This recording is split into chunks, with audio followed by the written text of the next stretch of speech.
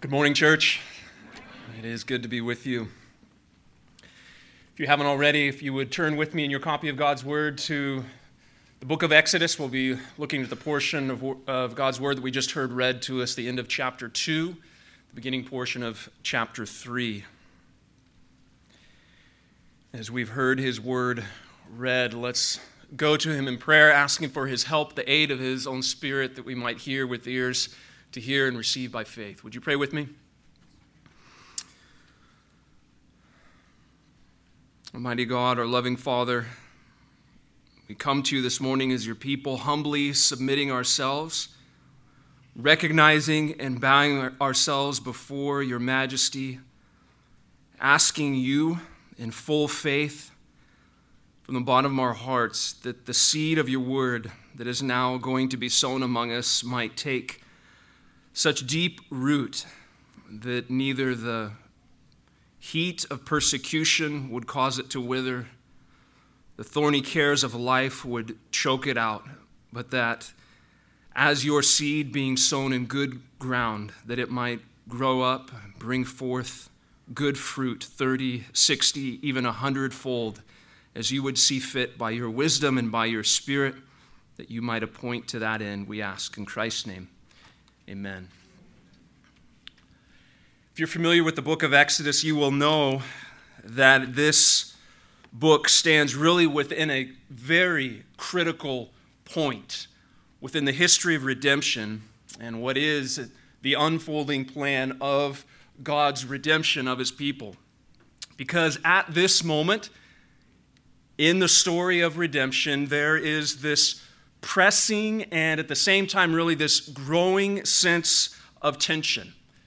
And that pressure, that tension revolves around this particular question of what will become of God's people, and will this God that we've been exposed to, will He be true to His promises? And why do I say that?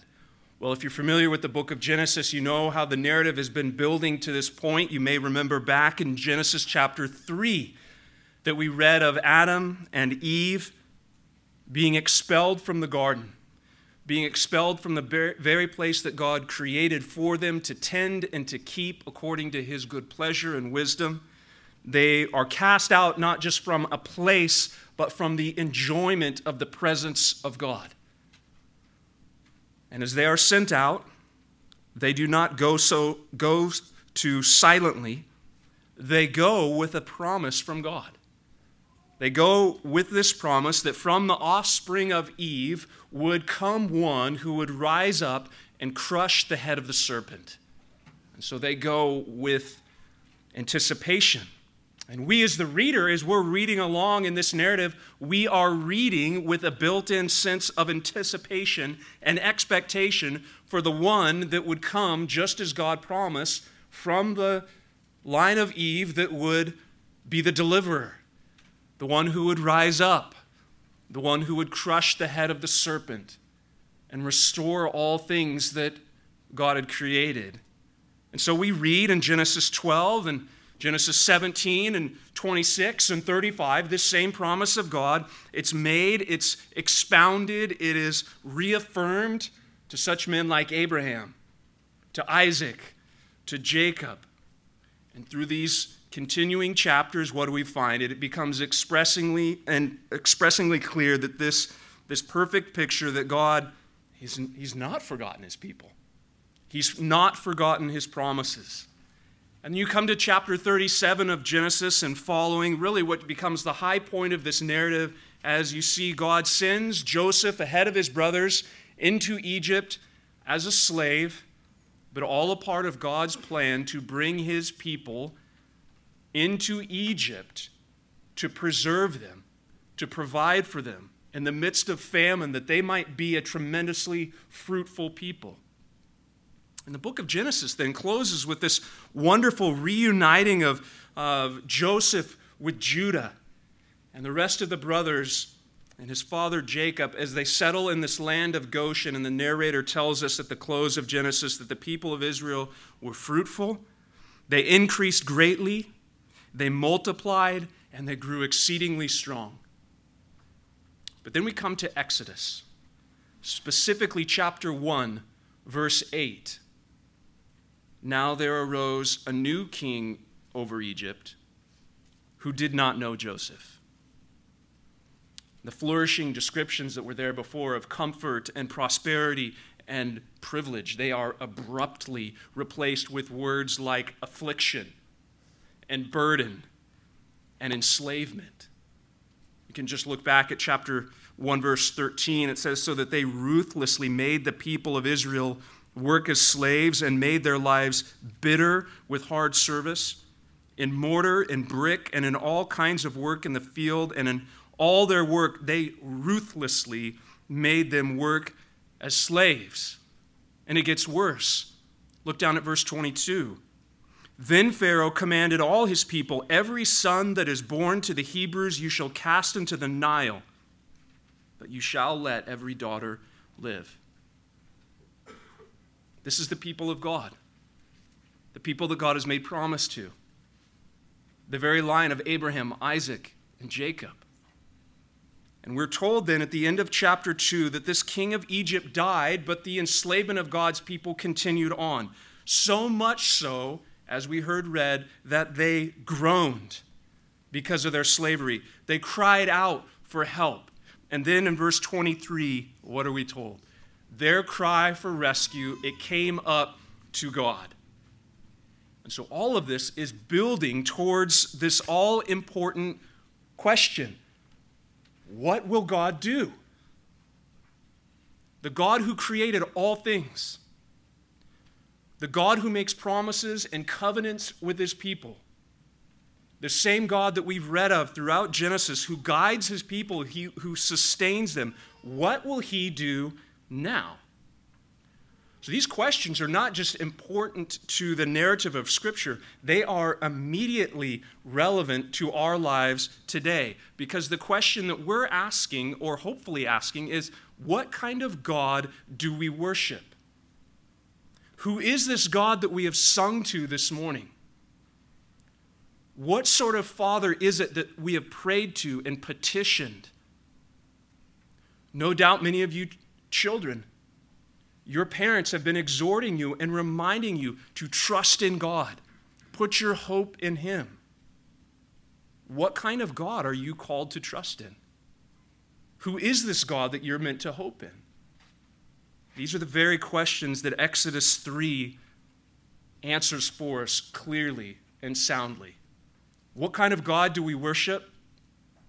We're told, first of all, in verse 24, that he is a God who remembers his promise. The kind of God that we worship is a God who remembers his promise. Look back at verse 24. And God heard their groaning, and God remembered his covenant with Abraham, with Isaac, with Jacob.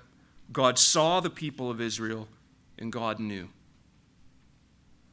There is no escaping the attentiveness of God in verse 24. Moses is using nearly every sense possible to display this full compassion of God towards his people. Among the fact that God heard and God saw and God knew, the heart of this response of God is wrapped up in that he remembered his covenant. Notice that. The groaning of God's people is met with the remembrance of God's covenant to his people. The covenant that he made with Abraham, with Isaac, and with Jacob. Now, at the heart of this covenant, if you want just a quick summary, the heart of this promise that God made is that he chose a people for himself. He would bless these people so that through this people, all the nations of the earth would be blessed. This is what God has promised and affirmed and expounded upon throughout all of Genesis. And specifically, if you want to go back and read Genesis 12 and Genesis 17, God promises that he will make Abraham a great nation, bring them into this land of Canaan, establish them as a people, so that through his offspring, all the nations of the earth might know that he is God, and specifically that they would be blessed. So this remembrance of this specific covenant here in Exodus 3 is extremely important. Because at this point, within the narrative of Scripture, it would appear that the people of God, the very people that God has made these promises to, it would appear as if God has forgotten them. They're not a great nation. They're a people oppressed and enslaved. How is these people going to be a blessing to all the nations of the earth? How is God's promise that the offspring of Eve would strike the head of the serpent going to happen here in the midst of enslavement and oppression in Egypt? It would appear circumstantially everything that defines the people of God is counterintuitive to the very promises that this God has made. God heard their groaning. God remembered his covenant with Abraham. God saw, and God knew. How comforting it is, and how critical it is to hear as we think of our lives this morning. For how often and how tempting it is for you and for I to gauge the faithfulness of God purely on the circumstances that are in front of us. What have you walked through as a church body in the last 6, 8, 12 months? What are the particular circumstances in your home, in your families, that would mark out your lives? The particular circumstances that some planned that filled your calendar, and some unplanned things that you did not expect to walk through. Think of those things and then keep in mind the exhortation of Scripture where we're called to rejoice with one another's happiness. And we are to weep with those who weep. If you were to write down some of the major events or circumstances in your own life in this past 6, 8, 12 months, what would you see? Would any of it be reflective of what the people of God are being described of here? Would words like affliction, heavy words like burdens, bitter lives, or even possibly enslavement to sin, would that be some of the circumstances that you would say mark out a portion of your life? It's worth remembering and so critical to remember that when our circumstances scream, God has forgotten, that the Scriptures scream louder, testifying, God will always remember. And whenever our circumstances seem to run contrary to his promise, what we turn to in the Scriptures is we find that we can have full confidence that his steadfast love and his faithfulness will always win out, despite what we see or hear and feel. He hears the cries of his people. He remembers his covenant. And so the people of God can have full assurance that the steadfast love of God will never fail. We are exhorted again and again as the people of God to cast our cares upon the Lord, for he cares for you. We are to look to him. We are to cry out to him. We are to place our confidence in him, not because of the zeal with which we cry out to this God, but because this is a God who sees, who hears, who knows, and who remembers his covenant. That is the sort of God that we worship. And that is why the psalmist exhorts the people of God in Psalm 55, cast your burden upon the Lord. He will sustain you. That is the great confidence that we're given. He will never permit the righteous to be moved or shaken down. Or how about 1 Peter? Peter's exhortation to the people of God amidst suffering. The exhortation in the middle of chapter 4, verse 12, Beloved, do not be surprised at the fiery trial when it comes upon you to test you, as though something strange were happening to you. But rejoice, insofar as you share Christ's sufferings, that you may also rejoice and be glad when his glory is revealed. And then verse 19, Therefore, let those who suffer according to God's will entrust their souls to a faithful Creator while doing good. What kind of God is this? What kind of God do we worship?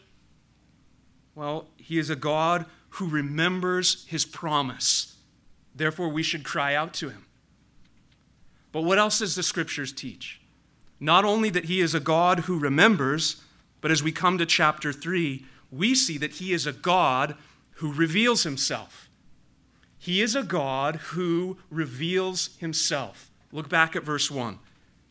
Now Moses was keeping the flock of his father-in-law Jethro, the priest of Midian, and he led his flock to the west side of the wilderness and came to Horeb, the mountain of God.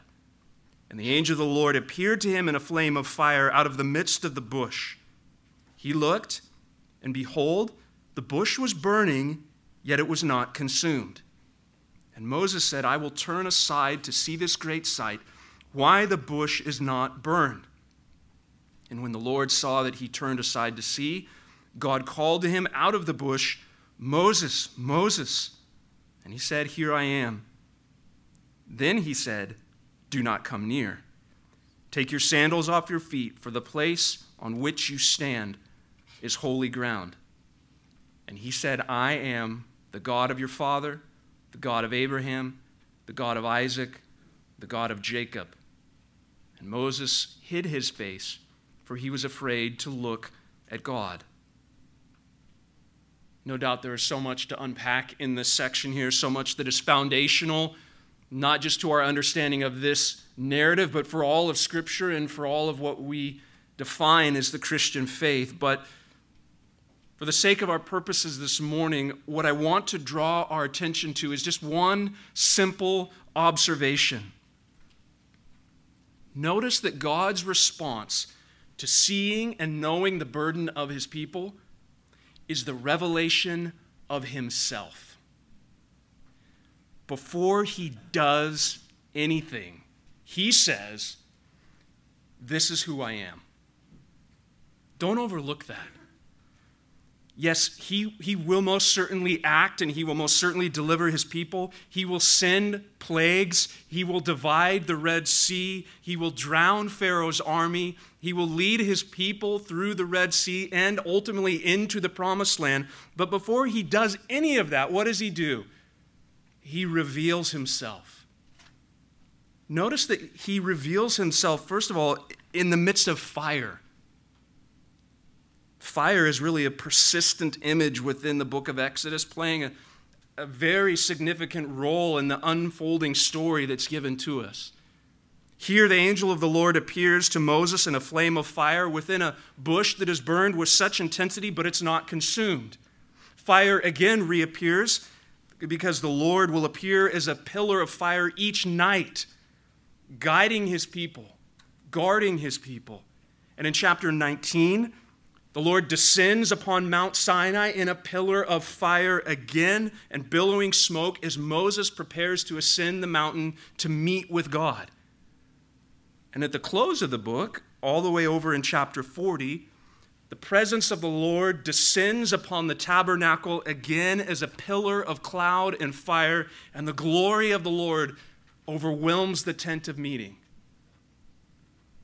God is saying something, and that I'm going to make myself known, and the image that I am choosing to do so is fire. But we're told further, as it is clarified further, that God, secondly, he reveals himself in his holiness. He's a God of holiness. Just as man cannot approach a fire without being burned, nor can he approach a holy God in himself. He calls out to Moses and says, Stop. Do not come near. Does that sound like a contradiction to you? Calling out to someone, but then warning them to keep their distance? It's very critical to understand this if you're going to understand the God of the Bible and our relationship to him as created beings.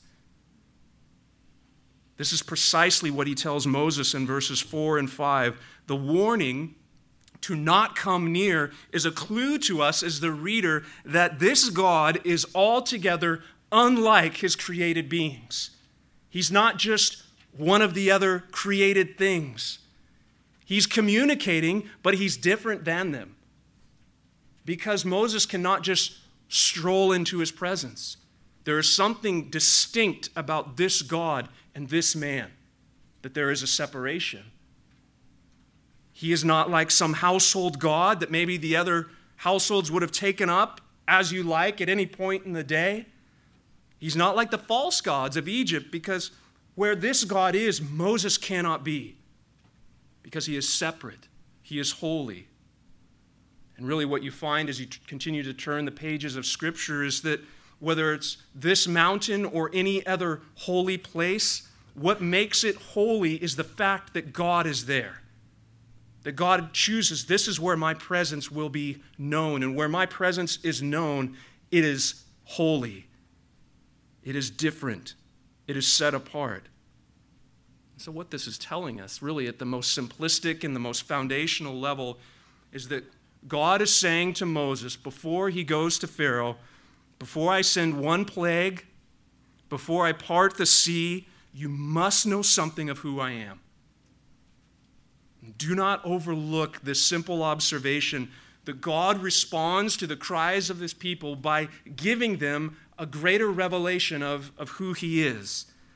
Yes, he will most certainly act. The book of Exodus is filled with the acts of God unto his glory, but prior to that, he makes himself known. He reveals something of himself, and this is so critical for our lives as God's people. Why? Because you and I live in a culture that is obsessed with pragmatism, with technique, with steps, with programs, and we are not immune from these errors. It's not an out there versus in here problem. We swim in the same waters. This is the culture that we live in, and the assumptions that we bring to so many of the experiences, circumstances, and reality of lives that we live.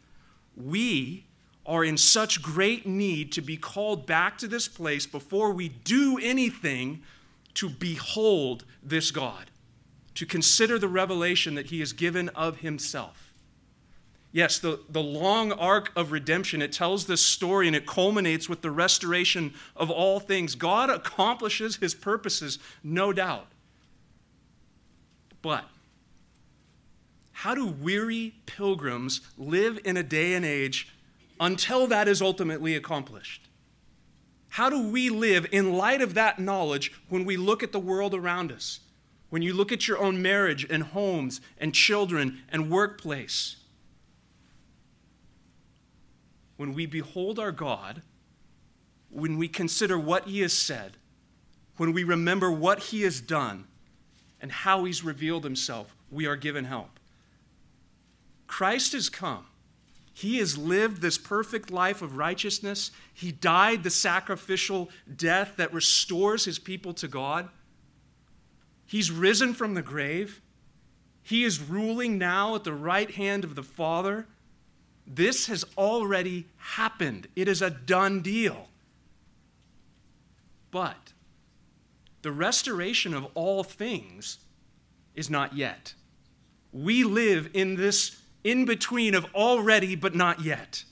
Already Christ has died and rose and ascended, but he has not yet returned and restored all things and judged all things with perfect righteousness and rescued his people to bring them home to dwell with him. So how do you and I live in between already and not yet? Because we live in days that are scarred by pain and loss. There are many relationships, there are many circumstances and moments that we could point to and say, that's not right. There is something wrong with that. Because the rot of sin and the futility of this fallen world, it afflicts us every day. And some of these things, they will not be fixed this side of heaven. But that does not mean, brothers and sisters, that we are without hope or that we're just left to fend for ourselves. The great need for pilgrims living in a fallen world is to gaze at this God who promises to sustain and keep his people. To gaze and consider just what sort of God is it that we worship. to consider the revelation that he has given of himself to us. Our great need, I would wager and argue, is to behold the beauty of the Lord, to meditate upon the one who is our creator, our sustainer, our keeper, our comforter, our king. Because if you haven't figured it out, most of the time throughout the course of your days, God does not tell you what he's going to do. As you seek him and as you pray, God, tell me, what should I do here? Maybe many of you are at a crossroads in that where that fills up much of your prayer life. I have a decision to make. What should I do? And have you found, like I have, that most of those times in those moments, God doesn't tell you what to do specifically, but if you think back, how faithful has he been to remind you of who he is? That is most often how God guides and directs his people. He says, this is who I am. And in the revelation and in the illumination of that revelation, what do we know? Well, I can move forward in a certain direction. I can be humbled where I need to be humbled. I can be encouraged where I need to be encouraged. I can have faith strengthened where it is weak. I can have all confidence regardless of circumstance, not because I know what's going to happen in 5 nanoseconds, but because I know something of this God and he's revealed himself to me. This revelation of himself, it is the great sufficiency for every Christian in any circumstance. My God sees, he hears, he knows, and he is. Because what happens when we begin to gaze at God? What happens when we begin to behold him as he's revealed himself? When we do that, we're not looking for quick fixes, for handy techniques, for life hacks to get us through the next couple of days. We are enamored with this God. We are humbled. We are brought to our knees. And our gaze of him, it extends beyond the horizon of our circumstances, and we look upward. And we are astounded at what we see and what we hear in his word. Because we are looking then at the one who is worthy of our entire devotion, that consumes our entire gaze. We are looking to the one who is in himself sufficient for all things. We are reminding ourselves he's creator. He's the one who spoke the worlds into existence, creating molecules and mountains out of nothing. And we confess that he is holy, holy, holy, just like we sang this morning, that he's high above the earth, that his thoughts are not our thoughts, his ways are not our ways. He does not see as man sees. He does not exist as man exists. There is no hint of evil within him. His goodness does not diminish by 1 ounce for all of eternity. This is the God that we say, behold. That is the God that I worship. And so when we look to him and we hear of all that the scriptures reveal of him, we can then say in full faith and great contentment, my God is enough. My soul is content. Do you know God like this? Are you able to say those words? My God is enough. My soul is content. When you read your Bible, are you looking to commune with this triune God? Or are you merely looking for more information? There's a great difference in how you read your Bible between those two goals and the experience that that person will have. God has given us his word that we might know him. Not just doctrines about him, but to have genuine communion with Father, Son, and Holy Spirit through what he has revealed of himself. Yes, God is most certainly transcendent. He is high above us. His thoughts are not our thoughts. His ways are so beyond our ways. Yes, he is mysterious in the counsel of his wisdom and the essence of his being, the dynamic of Father, Son, and Holy Spirit, it is a wonderful mystery to us. But this mysterious, transcendent, eternal, unchanging God has revealed himself to us. He has made himself known through this supernatural self-communication, and he has purposefully and deliberately broken into our world that we might know who he is. This means that for God, in all of his majesty and all of his mystery, that he can be known insofar as he has revealed himself. He comes to us, as he always has, by word and spirit, calling out, declaring, and commanding, and saying, "Behold, I am." This is what God does. This is what God does for his people. And when we recognize that this is the way that God has chosen to reveal himself to us in the midst of our circumstances, we are then those people who are able to say, "This is my God. Behold, I am content. I am at rest." He is a God who has revealed himself, therefore we must look to him. But he's not only a God who remembers, he's not only a God who reveals himself, he is a God who redeems his people. Look back at verse 7. Then the Lord said, "I have surely seen the affliction of my people who are in Egypt, and have heard their cry because of their taskmasters. I know their sufferings, and I have come down to deliver them out of the hand of the Egyptians, and to bring them up out of that land into a good and broad land, a land flowing with milk and honey."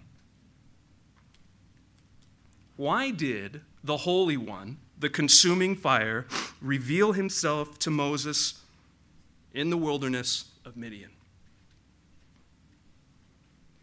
He did it to save his people. He did it to fulfill his promises. He did it to bring redemption. He has come down to bring them out so that he might bring them up. That's the language of God. Now, do not overlook the significance of this imagery of God coming down to rescue his people. How full of kindness, how full of condescension is this phrase? God stooping down from his heavenly throne to redeem his earthly people. Of course, the parallels here in Exodus 3 and the work of Christ, it's unmistakable. You're already hearing it. You're already seeing it. God coming down to save his people. It is a narrative that is woven in here that only grows bolder and louder as we continue to read the arc of the history of redemption. The epicenter of God's condescension and mercy is the incarnation of the eternal Son of God. In Jesus Christ, God has stooped down and become man. And just why did he do this?